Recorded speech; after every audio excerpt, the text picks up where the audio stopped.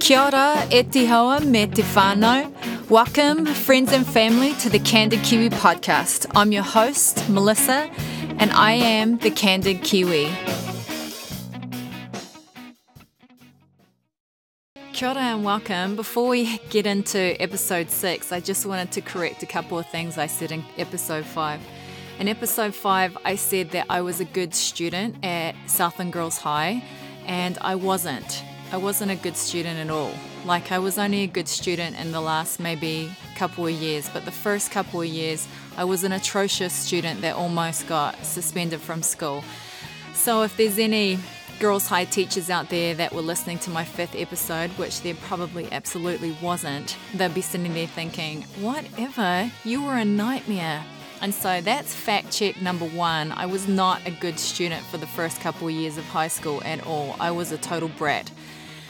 Number 2, I said that I lived in Quebec with the Cabarets for a month while we were doing our out-of-country experience for law school with the kids.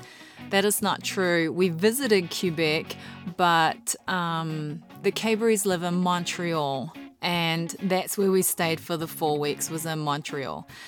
So those were the 2 things that I needed to correct myself in, and maybe I can talk a little bit more about those 2 things in a future episode, but for now, I didn't want to be a liar and to be saying things that wasn't in fact true. So number 1, I was a brat in high school, and number 2, Montreal, not Quebec.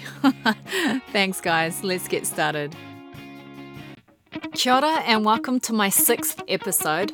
I'm excited to be able to introduce you to my friend Joseph. Joseph and I have known each other for a decade, and we met through our church. Joseph and his family are the kind of people that you want on your team. When Drew fell off the ladder and got 2 brain bleeds a couple of years ago, Joseph was the one that came over the most and visited Drew and sat and talked to him, and they were there for us throughout all of it.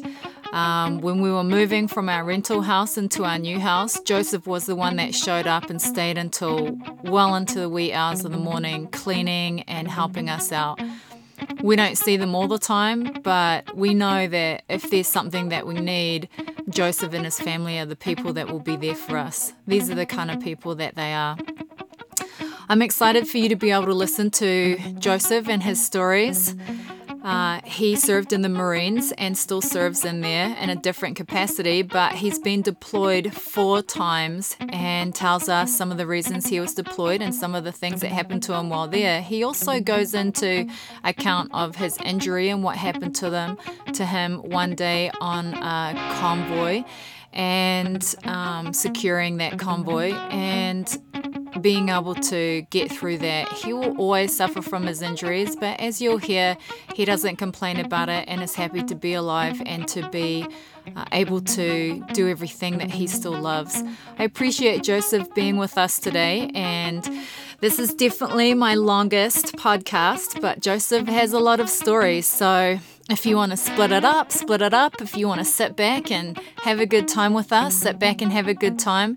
But give Joseph a listen and allow him to teach you some things. I learned so much listening to Joseph, and I hope that you can learn a bunch from him as well. I know that you will.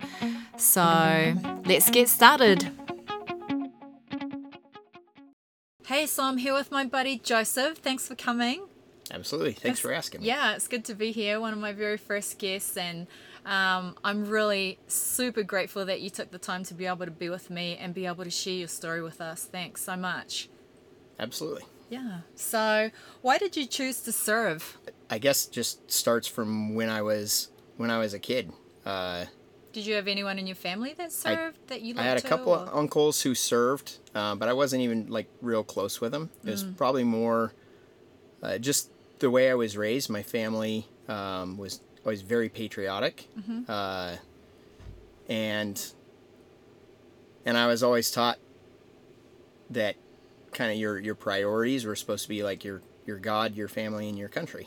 Yeah. And so I always felt like there was kind of a duty, if called upon, to serve, and I think I as far back as I can remember, I wanted to be able to serve. Wow, I wonder what that was. Did your brother want to serve at all, or this is just you? I mean, I had older brothers, but I was the first one to join any military service out of my That's really interesting. out of my siblings, and I have an older brother who he actually joined the Marine Corps right after I did, about 3 months after I did. Yeah. So it's just something inside of you that called to you. It was, I don't know, it always appealed to me growing up, and from like as a little kid, I'd always have people would always ask, like, you know, what do you want to be when you grow up? And I don't know if it's partly like with the Marine Corps, it was partly the kind of the stigma of the Marine Corps is this big mystery, and everybody, if when I said like, oh, I want to be a Marine when I grow up, they're like, oh, you could never do that. You have to be really tough to be a Marine. Were you a wussy kid or something? No, I don't think so. Or they were like, oh no, you don't want to do that. Like they own your life when you join the Marine Corps. Like, you don't want to do that. And me being contrarian or whatever, just made me want to do it even more. Yeah. And so it was kind of, but I don't know that I wanted to do it as like a lifelong thing when I was a kid. It was something that I felt like, yeah, I wanted to serve, but probably not as like forever, my entire career or anything like that. Yeah. And right when I graduated high school, I went down and tried to enlist. And because I was homeschooled, and so when I was done with my homeschooling, like I'm ready to graduate, I went down and through the state offices or whatever, took my the GED tests for a general education degree, and then my high school equivalency test, and got my high school equivalency. And when I went to the recruiter's office, I know now that it's extra paperwork. If you don't have a regular high school diploma, if you have like a GED and high school equivalency, and they were just lazy and didn't want to do the extra paperwork. I guess maybe they'd already met their quotas for the month or whatever. So they were just like, oh, sorry, like you don't have a high school diploma, we can't help you, and turned me away. So my dad owned a construction company, and I just started working construction because I graduated when I was 17. And can you join the Marines when you're 17? With parent signature, you can. How old? What's the youngest that you can join with a parent signature? 17. Okay. Yep. And then you don't need, obviously, anything when you're 18. Just sign for yourself. Yeah, you're an adult. But so I just worked construction, and earning money and saving money, until 9/11 happened. And how old were you with the 9/11? So I was 18, almost 19 when 9/11 happened. Okay. And just a couple months after 9/11 happened, I walked back into the recruiters, and this time. And this time I didn't give it an option. I was like, no, like, this is gonna happen. You need to sign me up. I'm gonna go fight for my country. Awesome. When I told my parents I wanted to, now it wasn't just like joining the military. Now, like, we're at war. Yeah. And so, they were very worried. Yeah, very concerned, very worried. Yeah. And so I remember my mom, she asked that question, that why. Yeah. But hers was like a mother, like, why? Yeah. Like, yeah. Like, just I feel you, Mom. right? I feel you, Mom. and I had one of those, every once in a while a teenager actually has a brilliant, like, nugget of wisdom. Yeah.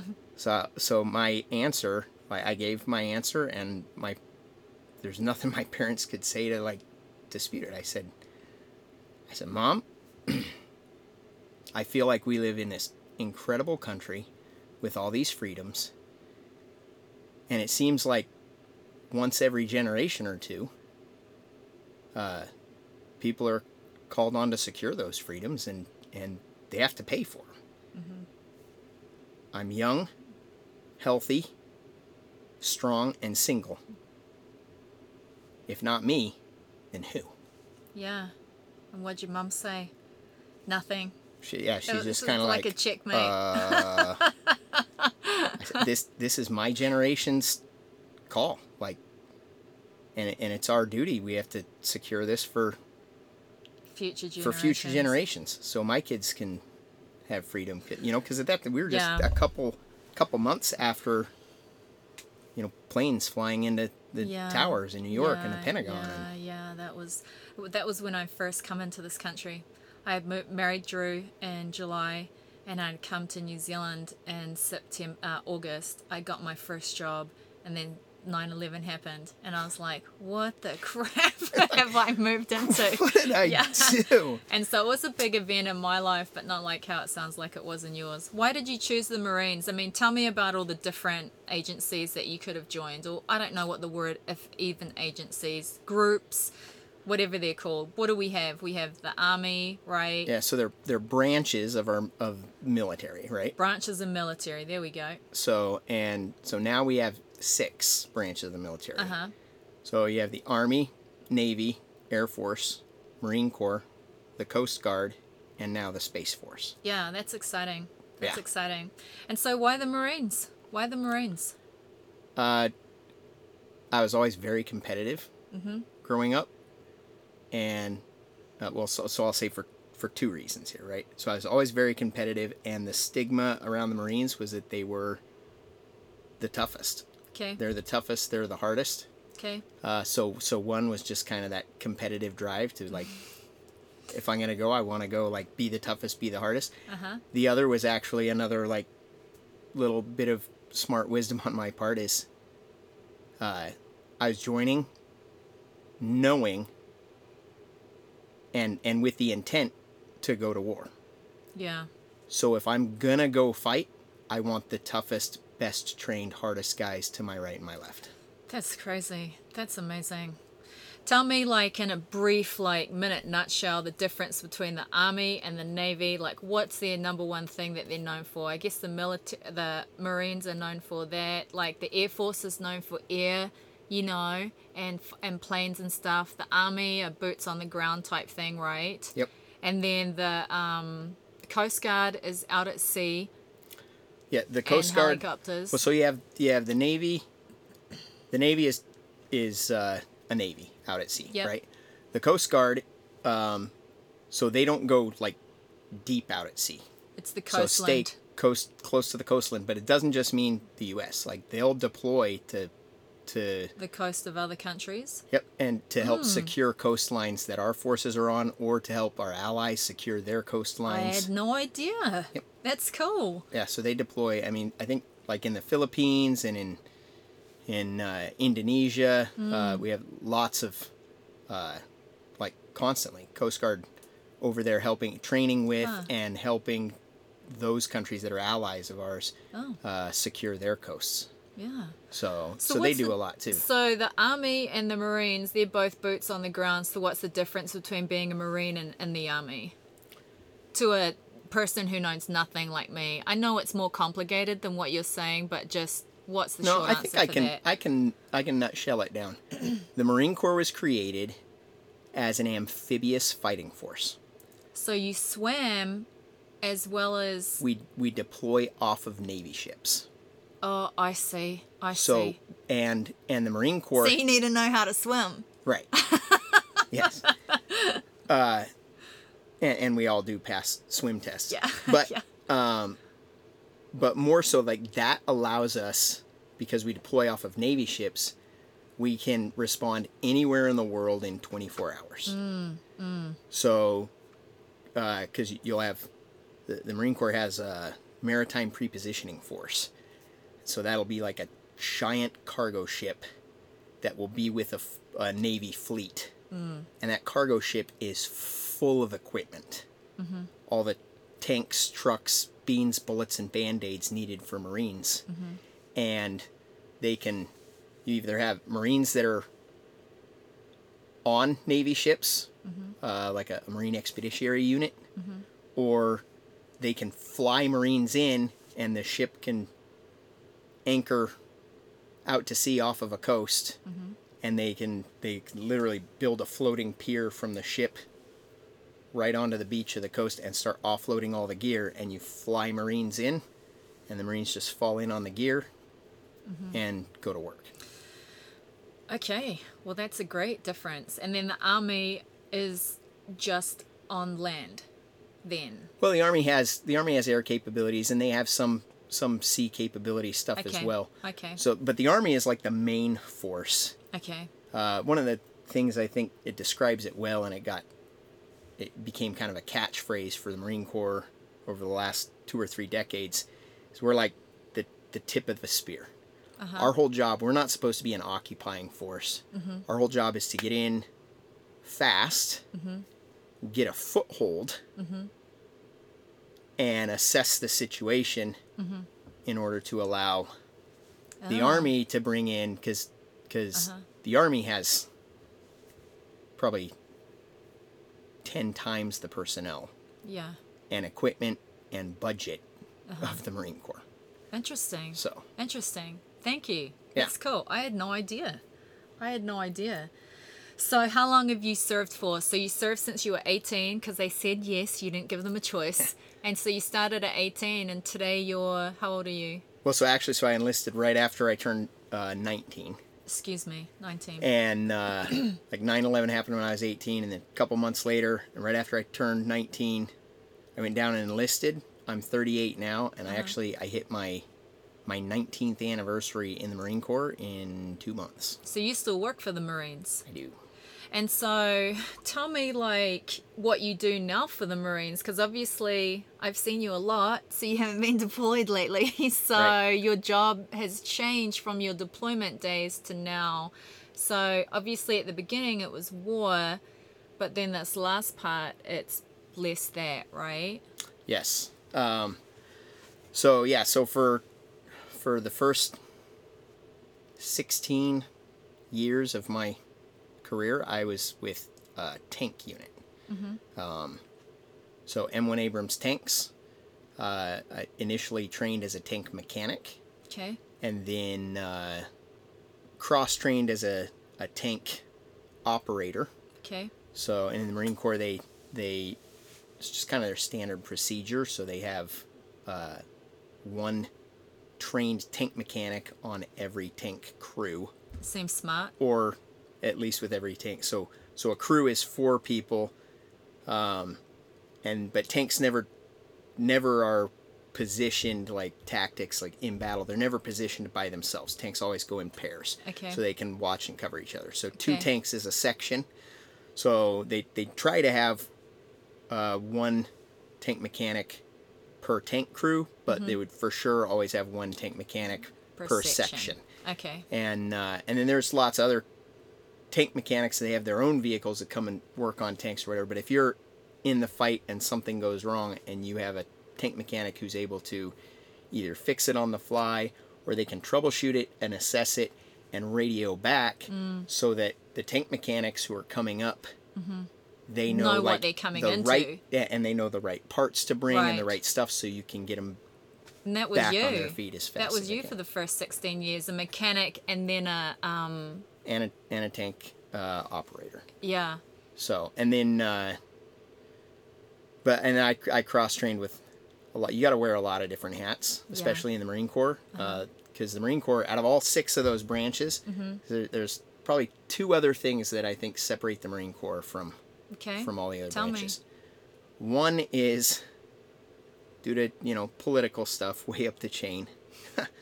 The Marine Corps gets less money per capita than any other branch. All right. We are the least funded. That sucks. From my viewpoint, that's a good thing. Okay. It forces Marines to be incredibly inventive and adaptive. Okay. We have to get creative and figure out how to make things, how to do more with less. Yeah. And because it's been that way for a long, long time, it's part of Marine culture. Yeah. Right? So it's just, it's fostered. Whereas in some of the other services, if it's like, oh, they have all the parts they want, they get all, but when you get in combat, supply lines get disrupted, your logistics, like somebody puts the wrong label on something, or they Marines check the know wrong what box, to do. and so things don't show up. Yeah. And a lot of their loss is like, oh, we didn't get the gear or the equipment or the food or the whatever. Like, what do we do? Marines are just Marines adapt. Well, we just adapt, improvise, and overcome. Yeah. That's awesome. So awesome. that's the one thing, and then the second thing is the mindset within the Marine Corps. So the Marine Corps, from the get-go, they train with a different mindset than all the other branches. So if you join the Army, you go to your initial training. Say you join the Army to be like a supply person who does logistics, or a technical, like tech support person who works with computers, or a radio technician or something like that, right? You'd go to boot camp. You would initially like go through all the boot camp stuff, and you'd qualify with a rifle, and learn a little bit of fighting skills and whatever. And then you could do 20 years in the Army and never touch or fire a weapon again. Like, you just specialize in your job. And same thing with the Air Force, with the Navy, on down the line. Not with the Marine Corps. So the Marine Corps, they have two huge things with their mindset. One of them is this like incredibly tight brotherhood. Like, they foster this no Marine left behind, tight brotherhood, and esprit de corps. Sounds like they need it. So Marines are very tight-knit. I think you'll find that Marines are typically very much, they're more clannish than any other branch of service members. But the other thing, the Marine Corps, they train and instill as a mindset that every Marine is a basic rifleman first. That's your primary thing. So every single Marine, before they go to their radio school, or like for me to go to the tank mechanic school, or even for other tank operators, before they go to just the tank operator school or any of that, every Marine goes through the school of infantry. That's male. They need to know how to fight. Male, female, you name it. Doesn't matter. Every Marine goes through the school of infantry, and every Marine has to qualify with a rifle every single year. Oh, really? They have to maintain their fighting, and they have to do martial arts training, qualify with a rifle.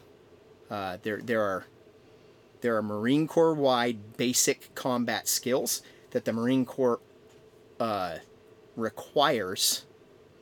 So you know how to legit fight. You know how to legit fight. I don't know.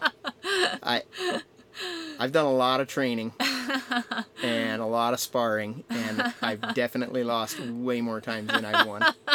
Well, you've done more fighting than me, that's for sure. You'd know what to do in a sticky situation. So 16 years you were in it with the tanks, and you were going where you were told to go. And then after that, you decided, probably because of family and kids, to get out and to do something different for them, or? So after that, so at about 16 years, I had an opportunity.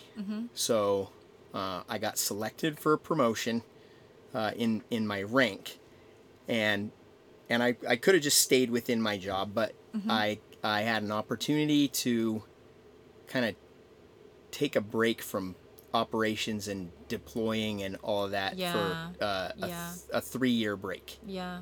And well, with an option, it's like it was a 3-year commitment, and then an option to extend potentially for 2 years. So you do a 1-year extension at a time, but so it could be up to a 5-year deal. And so the job I do now is largely a desk job. and it is, I get to do it mostly from home. Yeah. So ever since the 1970s, I can't remember the exact year. After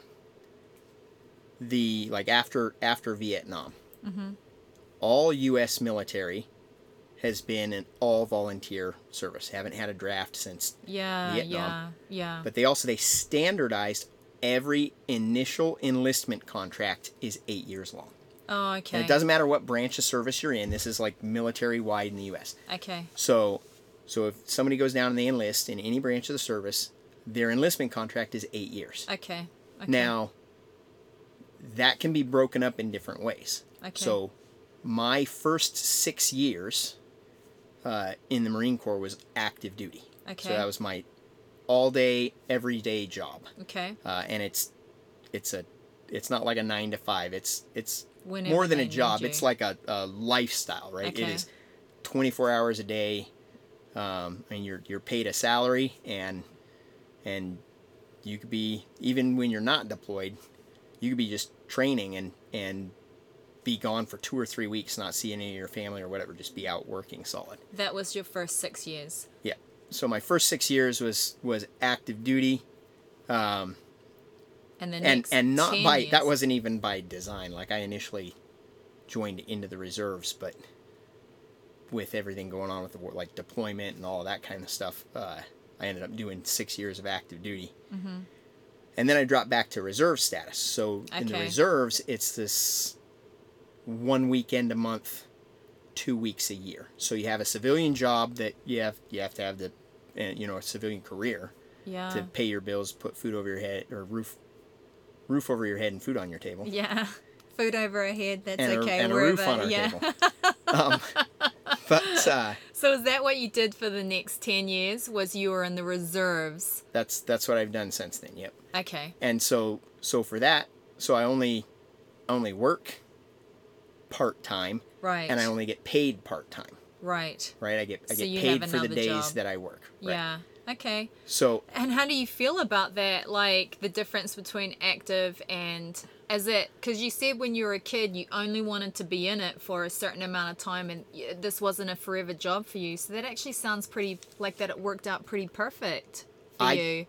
I love it. It is. Yeah. It is. It's tough because the more rank that you attain, the more responsibilities you gain. What rank are you at the moment? I am an E8, so a master sergeant in the Marine Corps. So tell me about those ranks quickly. Give me the list of like what that is. Like so when I first come in, what am I? Yeah, so I'm enlisted. So an enlisted, you first come in is a E1 is a private. Okay. And then E2 is private first class. Okay. E3 is a lance corporal. Okay. E4 is a corporal. E5 is a sergeant. E6 is a staff sergeant. E7 is a gunnery sergeant. And then it splits, and you either go administrative route. Okay. Or your technical specialty route. Okay. So administrative route, E8 would be a first sergeant. That's you. No, I'm a master sergeant. So I'm a me. Technical specialty route. That's all right. I'm screwing it up. Telling you what you are or not. No, that's all right. That was one of the things like where that was one of my biggest kind of where the Marine Corps was like, screw you, like we're gonna do what we want, not what you want, but was actually a blessing to me. Yeah. Because I trained to be a first sergeant, and while I was a gunnery sergeant, I actually served in a first sergeant's job for a year and a half. And because you get to elect when you're a gunnery sergeant, you elect, I want to go the first sergeant route or I want to go the master sergeant route. Yeah. And the first sergeant route being administrative is there's a lot of adult babysitting involved. Okay. You have to so the first sergeant would be like a senior enlisted advisor to a commanding officer for like a company. Okay. So a company of Marines could be like 120 Marines, and you're in charge. Most of these Marines, 100 of these Marines, are between the ages of 18 and 22. Okay. So try dealing with 100 18 to 22 This is year old what you guys. have to do. Yeah. So it's a lot of like lucky you're older and you're a bit more adult patient. babysitting. And yeah. So, and I was doing that job as a gunnery sergeant. It is stressful. Yeah. And you get calls all hours of the day and the night, whatever. But that's what I had elected, because it's also very rewarding. You get Yeah, to of mentor course. and help Yeah. these guys to develop, become good sergeants, good staff Yeah. sergeants, good leaders, good men, Yeah. good Marines. Yeah. And- You'd be great at that. You'd be great at that. And I loved it. It was very stressful, but I loved it. It's like being a parent, but in a little bit of a Yeah. lesser level. Yeah. Still intense. But so when I elected to go that route, but when the promotion board looked at everything, Like there what were you had done. there were major gaps in the manpower needs of my technical expertise. So they pushed you So into they the were like- technical rather than the administrative side, didn't they? They were like, you would make a great first sergeant, Yeah. but we really need, and we can take someone from any technical specialty Yeah. and make them a first sergeant to fill the Yeah, manpower yeah. needs we need for first sergeants. But we need you. But we need your technical specialty. You're going here. And what do you think? It was a huge blessing. It's the same Right. pay raise, Great. exact same pay raise, 95% less stress. Joseph, that's Like, awesome. Thank yeah. you, Marine Corps. I That's awesome. literally, my doctor was about to put me on blood pressure medication. I can't even imagine. Like my blood pressure was Yes. elevated, and they're like, if you can't get it down in the next 3 months, we're gonna put you on medication.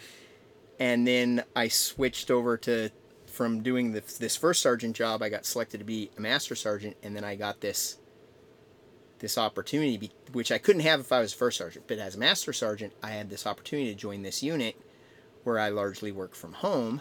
What a blessing. And so, yeah, then the blood pressure levels came down, Yeah, and it's like, oh, you take away the stress, and it's all good. Yeah, that's awesome.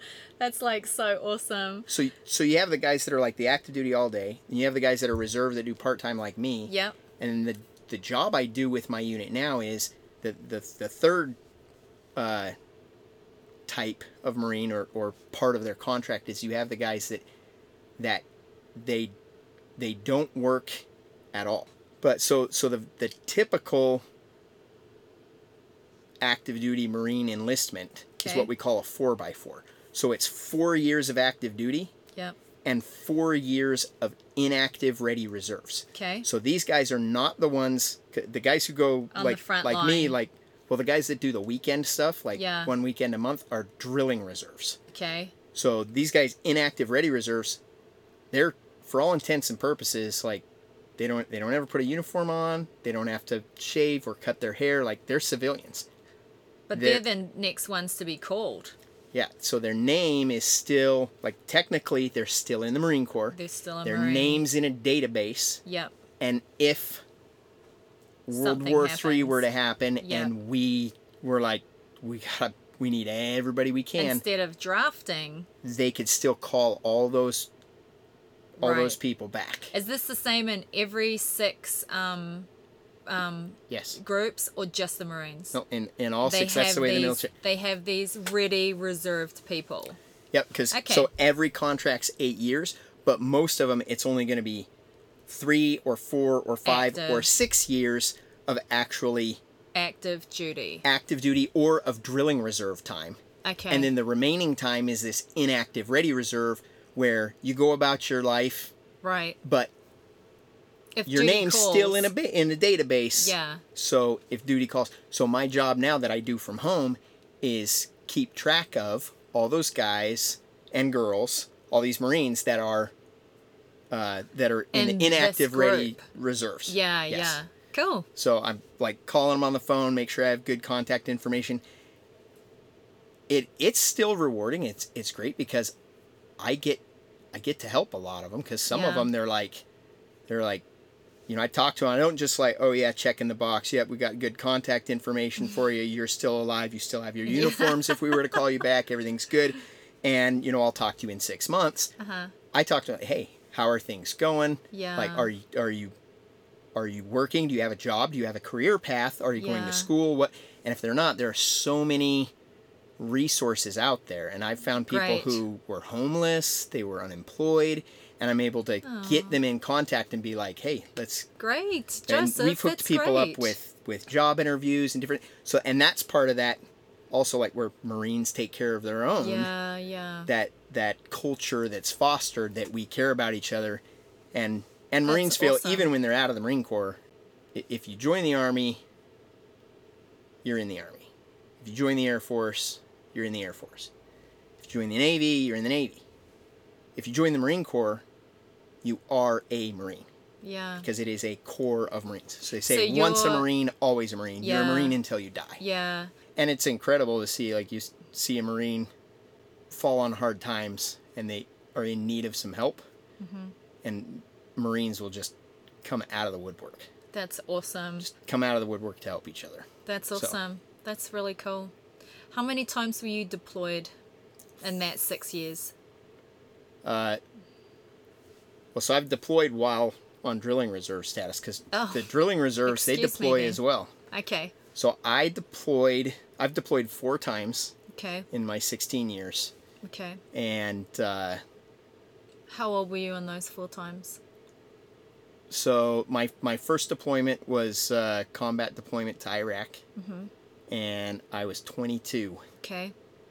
when I deployed. I had a bunch from the time I joined, a lot of training, and then waiting for my unit's rotation to go to Iraq. Okay.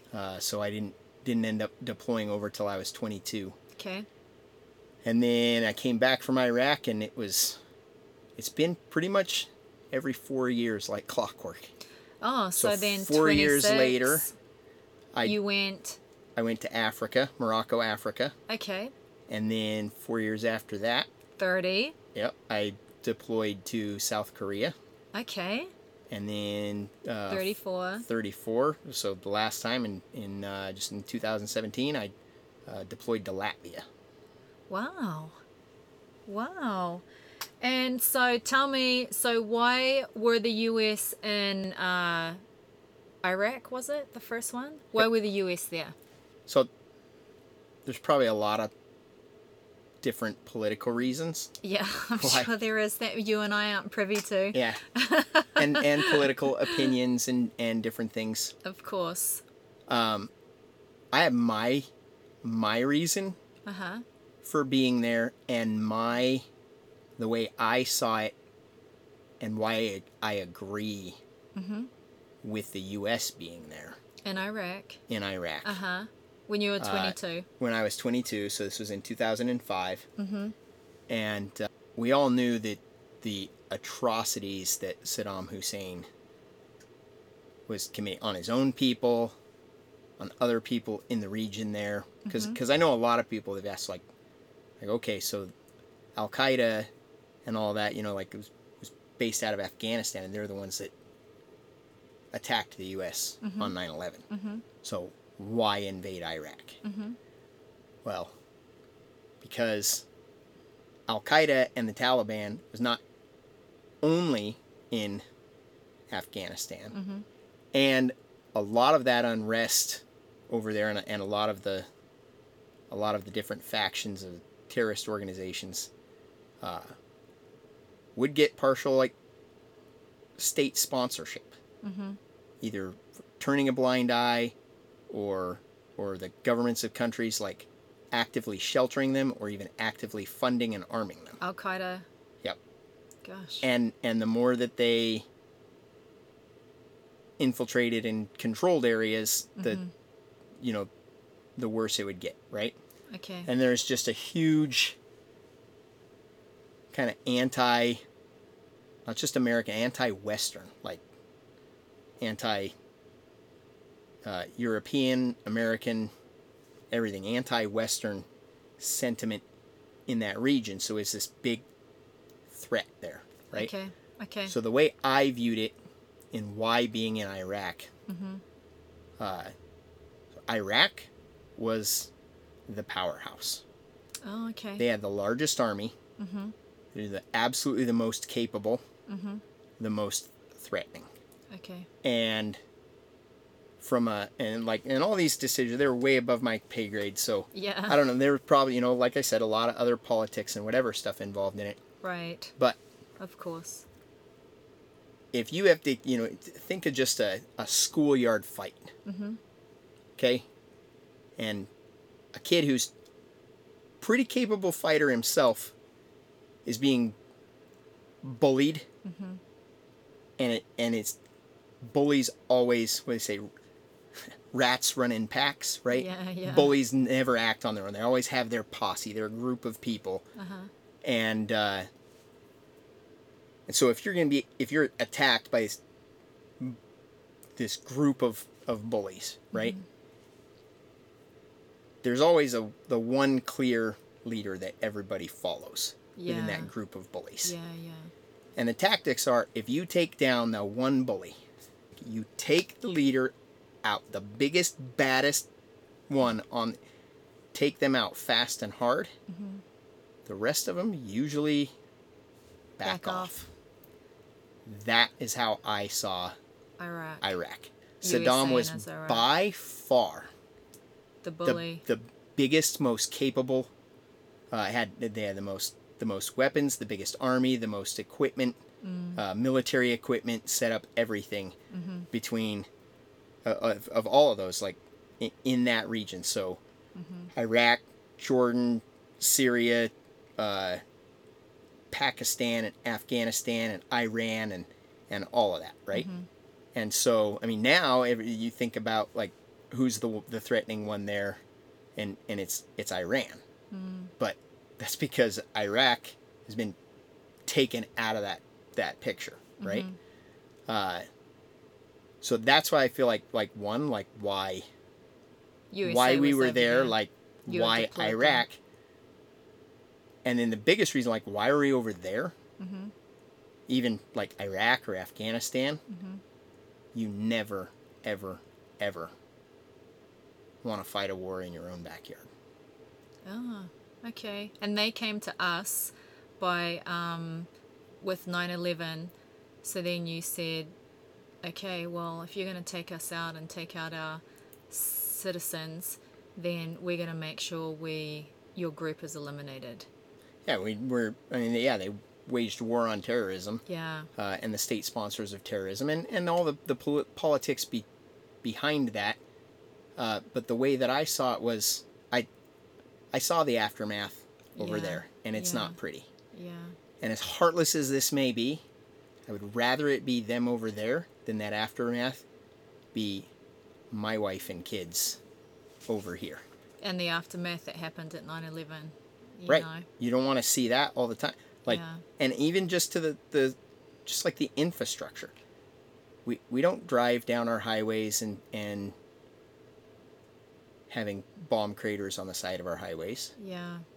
Yeah. Or having to worry if your minivan with your family driving down the highway is going to accidentally like set off a victim actuated IED or something like that and get blown up. And this was what Al Qaeda was doing to their people.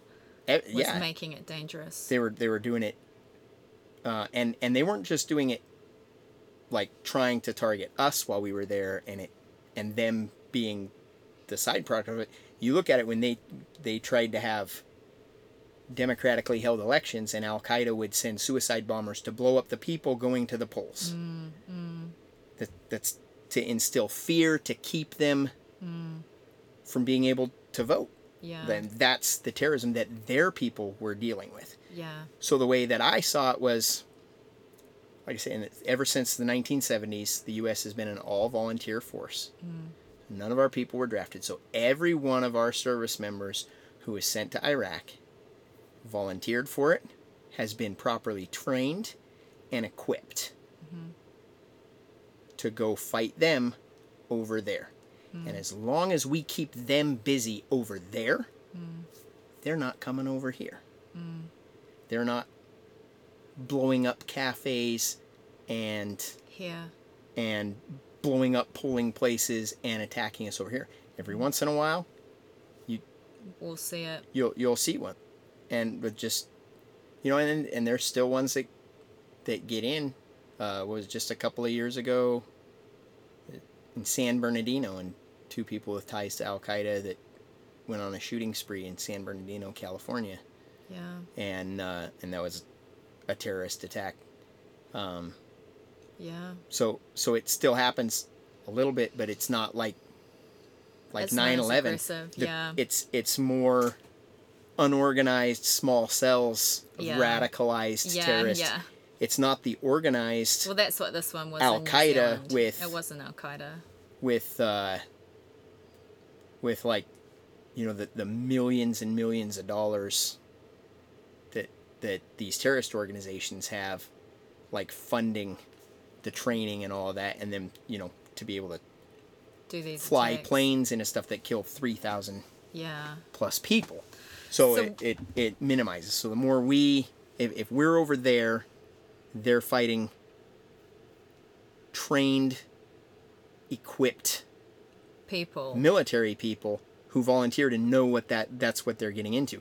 Not and the terrorists have to Innocent. fight them. The Yeah. terrorists don't get to just go out and slaughter our innocent people. civilians that are So you guys are unsuspecting. like the people that are fighting the bullies for us so that we can sit home and do podcasts. That's exactly because my kids will ask. There's been numerous times when I'm deploying or even when I'm just going on training stuff, and my kids will be crying, and it's like, you know, they don't want me to go. They're like, why do you have to go? You're their dad. And I just tell them, because someone has to deal with the bullies. Yeah. Yeah. And it's you guys. I hate bullies. Yeah. Yeah, we all I hate do. bullies. We all So do, I but will- some of us do will more go fight. about it than others, and you're one of those, as well as the other people that serve. So the next place that you were at was Africa, Yep, and Morocco, so Africa. yeah, why were you in Africa? I was in Africa because Africa is America's oldest standing ally. Okay. Morocco, Africa, sorry. Okay, So Africa is the continent, right? So the country of Morocco okay, is America's oldest standing ally. They were the Okay. first country to officially recognize America when we declared our independence from Great Britain in 1776, okay. and we've been allies ever since. Wow, I had And- no idea. That's cool. And we've been there a couple of different times. What were you there for Throughout that time history. for? So, and when I said we've been there, as in like the U.S. has sent Excuse forces me, over there a couple not of different you. times. You were there But, once. yeah, at I was there 24. once. Yep. 26. And I was there specifically helping train Moroccan tankers Oh, on cool. tactics Yep. and on the M1 Abrams tank. So they had a fleet of like 200. They buy their military equipment from us, Okay. being allies. So they had a fleet of like 200 M60 tanks, the older tanks like we used in before Desert Storm. So Okay. 1970s and 80s. Okay. And 60s, I guess. And Morocco wanted to. Learn how to use them. Well, they knew, like with the M60s, but they're upgrading their entire fleet to M1 Abrams, Okay. which is what we currently have. Okay. And so we went over there and we were out Help train. in the Sahara Desert, That sounds great. and and it was awesome. It was really, at first it was a little bit of a shock. Because the only Arabic speaking places I'd been, like when I deployed to Iraq, I spent time in Kuwait and Iraq and Jordan and Syria. And most of the Arabic speaking around, like they were, it was an unsafe environment. I won't say most of the people were trying to kill us, because most of the people were happy we were there, in my experience. Okay. But it was a very dangerous Place. combat situation. So Yep. that was kind of like ingrained in my mindset. Like you hear Arabic being spoken, and you're in a dangerous place. And in Morocco, the common language is Arabic, and the business language didn't is know that. French. I had no idea. Yeah. Okay. So But it's different mindset And- there. everybody there was incredibly friendly and awesome. So I'm just like, it's like, just because of past experience, I had to overcome that and be like, Well, hey, it was a I'm not trigger in for you. danger at all. Yeah, Like, yeah. And it was awesome. So, I mean, because we integrated our crews, like we'd swap crew members. So for a while, like I was a gunner on one of the M60 tanks. Cool. The rest of the crew were Moroccan tankers. and I couldn't speak Wow. I don't know very much Arabic, so I couldn't understand any of what they were saying, like actually saying if they were having a conversation. But felt completely safe. I felt completely safe, and I could, because their tactics and training and with tanks across the board, like there's a pretty good similar set of tank doctrine. Tanks are they're actually a pretty young thing on the initially from World War I with the very first basic ones in World War II, but that's like the first time they were ever introduced, right? And then coming up through, and so I found, because I've got to work with a lot of different tankers from different countries over the years, and it's like tankers are tankers in any army or any military anywhere around the world. Yeah, I would think so. They're a bit of an odd duck, which I think has to do with being sealed in a metal can with 2 or 3 other people for hours and hours and hours on end. But yeah, so I could just infer, because like from context and whatever their firing commands or whatever, and then what was going on. You didn't have to speak the language. It was kind of like Yep. known as a tanker from one tanker to another. Yep. That's so cool.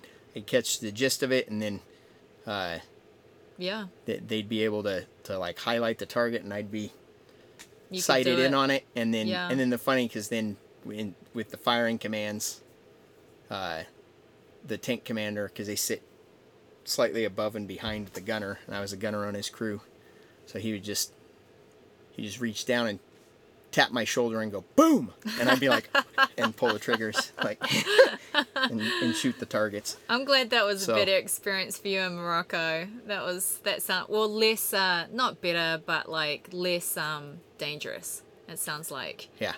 Well, and it was because it was a non-combat training. deployment. Really, Yep, right? we were over there doing like joint training operations with the Moroccans. So, and it was incredible because it's this mix of Arabic culture and with the Muslim religion and all of that, and the old school Berber African culture. Oh, So I had the opportunity to, at the end of the training evolution, on one of the last days, they wanted to do this like big show for all the bigwigs, the generals and one of the, so they have like a kind of a parliamentary monarchy in Morocco. And when I was there, their king was young, cool. like early 30s, and a great leader. Great Great. for his people, and the people loved him. Well, so one of the, like, I don't know, a cousin of his or something, but they referred to as like a crown prince. But a member of the royal family was there as well, and they watched, we set up targets, and we had Marine tanks side by side with Moroccan tanks. So but they were like integrated. So it was like Moroccan tank, Marine tank, Moroccan tank, Marine tank, and going through this target course that we had set up, shooting stuff and blowing things up, and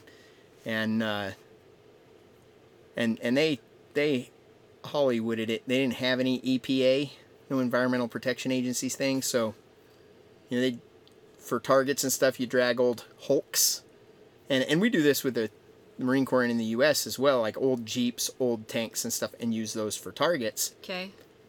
which is fine. You drain all the fluids and you put them out. Well, they put them out there, and then they would, like, even like Jeeps, they manhandle 55-gallon drums of fuel into the back seats of Jeeps and stuff. Oh, no. So when you shot it, it was like Oh, my fireball in the sky. It was goodness. like Hollywood, like movie, like fireballs blowing up and things going everywhere, and looked all cool for everybody because they were sitting up on a plateau, like the member of the royal family and all these generals like watching Getting the this show, right? Thinking you guys are awesome. And that's exactly, we're like, yeah, the last day we got to put on this dog and pony show. So we did that. But then the cool thing was then, like, the member of the royal family had come down and to the Moroccan, like, bivouac campsite. The camp they had set up for the couple of months we were out there, like out in the Sahara Desert. And they were having this huge feast. And myself and 4 other guys from my unit were personally invited to come join their big feast. Cool. And it was incredible. It was Awesome. absolutely incredible. It was like, What a cool experience. they had to be like a 30-foot high bonfire and dancing around it with people playing on bongo drums and different Oh, that sounds amazing. instruments that I'd never seen or heard of before. Mm-hmm. And they had like a lean-to tent and rugs laid out on the dirt, and you sit right on the ground, and the tables were only about 8 inches off of the ground, and just huge platters heaped like 2 feet high, heaped with like couscous and some type of small game like poultry. Yep. And everything was just incredibly delicious. And so we got to be there, and I was like, wow, how, like, this little kid raised up on a farm, little farm boy from nowhere, Idaho. And I got to dine with royalty. Yeah, that's Like, awesome. And that's when I was like, it's pretty incredible. It's a pretty good gig. That's for one of that the part. experiences that I feel like in the military, this throughout history, and across the world. The military provides an opportunity that breaches all social classes. And you can be in the worst, lowest, most horrific situations while in the military. But you can also, like, be in areas moments. where you're like dining with royalty. 2 feet of that is- food. that is big explosions. Yeah. And stuff that from your social class or socioeconomic status you would never be able Yeah. to be in otherwise. You can't just walk into that. It kind of sunk home to me, like, wow, like, This is cool. nobody else gets to experience this kind of thing, like dine with royalty. Tell me about your deployment when you were 30 to Korea? South was it? Korea. South Korea. Why were you there? So this one was a little, it wasn't as laid back and fun as Morocco. Morocco. North Korea has been, and at that time, this was 2013, and they were constantly testing their ballistic missiles, trying to get intercontinental ballistic missile capabilities. Because if they could attach a nuclear warhead to an intercontinental ballistic missile, they could attack anywhere in the U.S., fire it across the Pacific. And they keep testing these, and it's like this big muscle flexing game, right? They're posturing. And a lot of people around the world, I never even thought about it until I got orders that we were deploying to South Korea, and I started studying up on it and everything. The Korean War never ended. Never ended. They're still at war. They had an armistice, like a ceasefire. That's the longest standing ceasefire in history. But the war never ended. And so they still have the demilitarized zone. And I was there, and I got to spend time on the demilitarized zone, and you could cut the tension with a knife 24 hours a day. So not only are they're testing these intercontinental ballistic missiles, or trying to get ones that would successfully be able to reach other places, and not just the U.S. but other allies, Japan, but they're also, even their ground force and everything, it's this constant just threat and tension of, are they going to just mass their armies and push down straight south through the demilitarized zone and invade South Korea again? So were you there to help the South Koreans with tanks again, to be able to help train them in their tanks? Not really. We did some maneuvers with the South Koreans, but it wasn't to train them. They don't use our tanks. They use their own tanks, their own design. They have their own tactics and stuff. So we did share tactics back and forth. But the sole purpose of us going was in kind of all that posturing of everything going on, and in the different talks between ambassadors and whatever other kind of stuff. And I guess what was told came to me. So I don't know. I can't verify its accuracy. But this is what was told to us, is the reason that we were sending specifically the tanks over there. So we were sending a lot more troops. I mean, we have full-time bases in South Korea. Like Army bases and a Marine Corps base down the south part of the peninsula. And then because they're huge allies of ours, and we train every year. We have training missions where we go over there and we train with the South Koreans. So was this just that? This one was different. It was because of how the tensions were rising and all the stuff that was growing. The higher ups, political, whatever, they decided we wanted to do a show of force. Okay. So what did that mean? What did you do? So it's kind of that, like if two people are going to fight and they're like pushing and flexing and whatever before they actually start throwing blows, right? That was your job, was to push and flex back to North Korea. As a military. So they were like, okay, so we're going to go over and we're going to fly like stealth bombers over and drop bombs on training ranges and show, like we're going to send people over there and do all these maneuvers with the South Koreans and build up more troops over there and everything, and show all this to be like, look, you don't want to mess with us kind of thing, right? Okay. And in all years past with all the training stuff, they didn't send tanks over. Tanks are a logistical nightmare. They take a ton of fuel, a ton of repair parts. They're heavy. You typically can't fly them in. You gotta ship them in on a boat, all this stuff, right? Well, so the story that the way it was told to us, that was that in some of the talks between the North Koreans and the South Koreans or something like that, one of the North Korean generals or something had brought up like, well, look, the only deep water seaport in South Korea is Incheon, which is up north by Seoul. All we have to do is push across the DMZ and capture Incheon, and you guys can't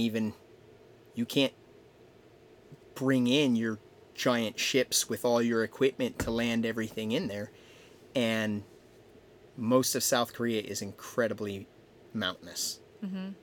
They're like, so like you have limited different airfields that you could fly, even with the giant military birds that could fly equipment in.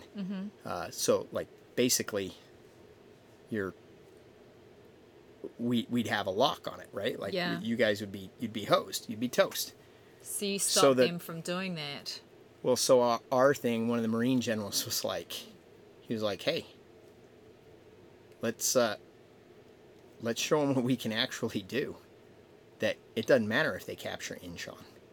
Because, and I think I mentioned this a little earlier, so the Marine Corps specifically, because we're amphibious and we need to be able to respond anywhere in the world.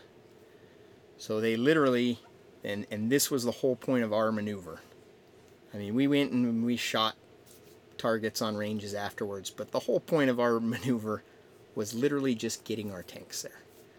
So we were very far south, is where we initially landed, if you will. Southern part of the peninsula, far away from North Korea and the DMZ. They pulled a maritime prepositioning ship. That's one of those big cargo ships full of all the equipment. Pulled it up about 5 kilometers off the coast. So it's out to sea. Don't have a deep water seaport. Don't need one. in under 24 hours from the boat. They have these floating piers, and they go together. It's like building Legos almost. Okay. So the crane lifts a section off of the boat, sets it down in the water. Boats that are launched from the big ship, smaller boats, come out, attach, like floated a little bit away from the boat while the crane picks another one up, sets it down, they connect the two, so it just builds its way from the boat, this floating pier, 5 kilometers across the water, and it's floating on the water to the shore. And then it cranes a tank, sets it on. The tank drives 5 kilometers, and it's a hairy drive because you have less than a foot on either side of the tank. Wow. And it's water. And tanks, they don't float. Yeah, no. So, we just did 8 tanks. And that sent the message. All we had that to do was is like show this capability. You push across a DMZ. We've got a way to push back. Take Incheon, the only deep water seaport in South Korea. It doesn't matter. We'll still land all our heavy equipment and just walk right through. And that was the thing. So one of the Marine generals, maybe the Marine Corps Commandant, I'm not sure, had said, listen, you want to send them a message? Like, it's one thing to send planes overhead or whatever. It's another thing when you have tanks rolling down streets and it's shaking the buildings because the tank's so heavy and rolling down, like that's a footprint on the ground. And we want to show North Korea that we can land them anywhere. We're around. We don't need a deep water seaport. Yeah. We have these so we went over there, we did the maneuvers, and we got to work with the Moroccan Marines, or with the South Korean Marines, called the ROK Marines, Republic of Korea. So with the ROK Marines, we're incredibly tough, professional, great, awesome, and worked with them all the way, like went from the far southern part of the peninsula all the way up to the DMZ. Great. And it kind of worked, I think. From 2013 for about 3 or 4 years, like North Korea piped down. Great. And it wasn't for like probably at least 3 years before they started like testing missiles again, like flexing their muscles. But it kind of, I think it in that case, I was like, and all that's way above me. That's, politicians and generals and whatever making those decisions. But that was kind of cool for us to see. Okay, we're going over there, and we all had this kind of like, what's going to happen, and there's a lot of tension over here. I'm glad that it worked out, and we that did it our didn't go thing, anywhere. and we came home, and then to watch the news for a second. Yeah, and it all like. Yeah, that's awesome. Tell me about your last deployment to Latvia. Yeah, Latvia. Why were you there? That one was a lot like Korea. So Latvia is a member of NATO. Okay. Latvia has a population of 3 million people. Okay. And they it's have not many. Nope. And they have an army of about 6,000. Okay. And their military intelligence, as well as our military intelligence, had, they do their studies and everything, and they determined if Russia were to invade Latvia, the entire country would fall within 24 hours. Okay. Like, they'd stand no chance. So your job was kind of the same. It's the same thing. To Russia, be like the support for Latvia, so Russia can see, if you go in, then we're going to support them, and you cannot, it's going to be really hard to take these guys over because we're here too. But this one was on a much larger scale. Okay. So Russia was, after, if you remember, like with Crimea 6 or 7 years ago, and a lot of these nations who were in World War II, you had Allied forces coming from the west, and then at that time, Russia was an Allied force, and they were attacking from the east. So, like, we all went through, like, Normandy and France and all, and we had Allied forces coming up from Africa up through Italy and everything coming up through the bottom as well. And so they're crossing all these different countries and helping like liberate France and everything. And when the war ended, then we all pulled back and, okay, France, here's, your country back and whatever, like we're not occupying them. Right. Russia didn't, right? And it split Germany down, the Berlin Wall, and all the countries they came across, portions of Finland, Estonia, Latvia, Lithuania, Georgia, a lot of the Ukraine, like all these, at the time it wasn't Russia, it was the USSR, right? And they just enveloped them all and were like, you're all part of us now, right? Okay.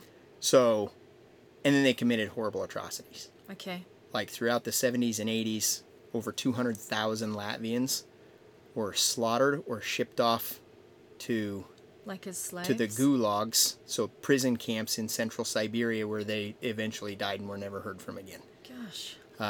And that was just like through the 70s and 80s. Gosh. Latvia horrible. only gained their independence, so when the iconic Berlin President Wall. Ronald Reagan, Mr. Gorbachev tear down this wall, Yeah. and the Berlin Wall fell, and all of that. So that was, 88, 89, whenever that was, right? So then it was a couple of years after that, it took a couple of years before Latvia was able to draft their constitution And be free. and officially, like, this is our constitution, and declared their freedom. Great. They've only had their liberty since 1991. Okay. So think about people who lived under complete oppression Yeah. for a couple of whole generations, and there are the vast majority of Latvians right now are first generation Yeah. of a free nation. Yeah. Yeah. That's awesome. And Russia was, in 2017, they were amassing troops on the borders all the way from Estonia, Latvia, Lithuania, all the way down.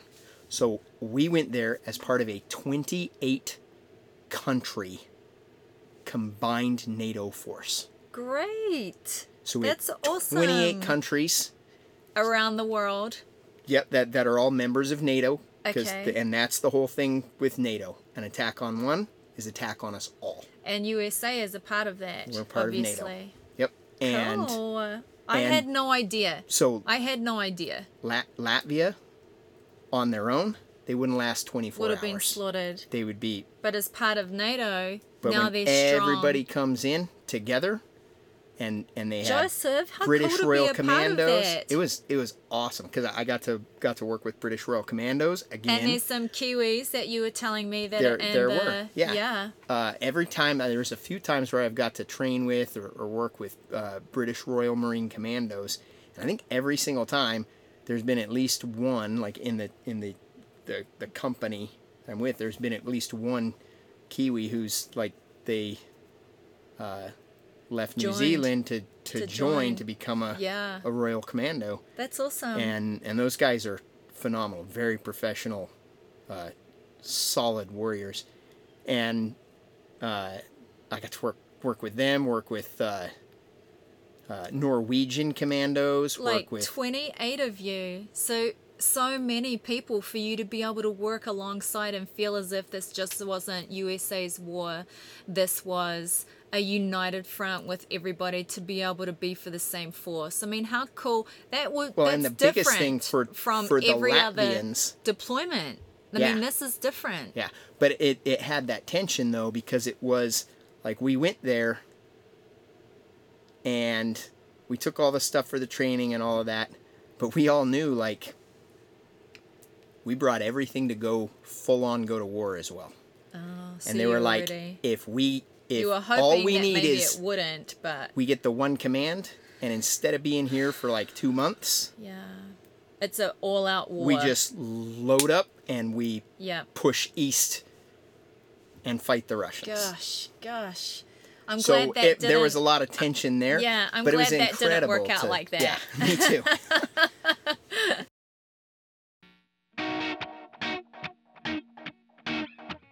So that's the end of part 1 of Joseph's story, and I've enjoyed hearing about why he was a Marine and his deployments and why he was out there, and I'm grateful for him sharing that with us. That's awesome and way fascinating, and I knew nothing about the majority of that, and so I appreciate Joseph so much for sharing about that. So in part 2, if you'll stick around, this is when he talks about the events of his accident. So hopefully you'll stick around and click on part 2 to hear Joseph's injury and what the events were around that. Ka kite anō, au ia koutou.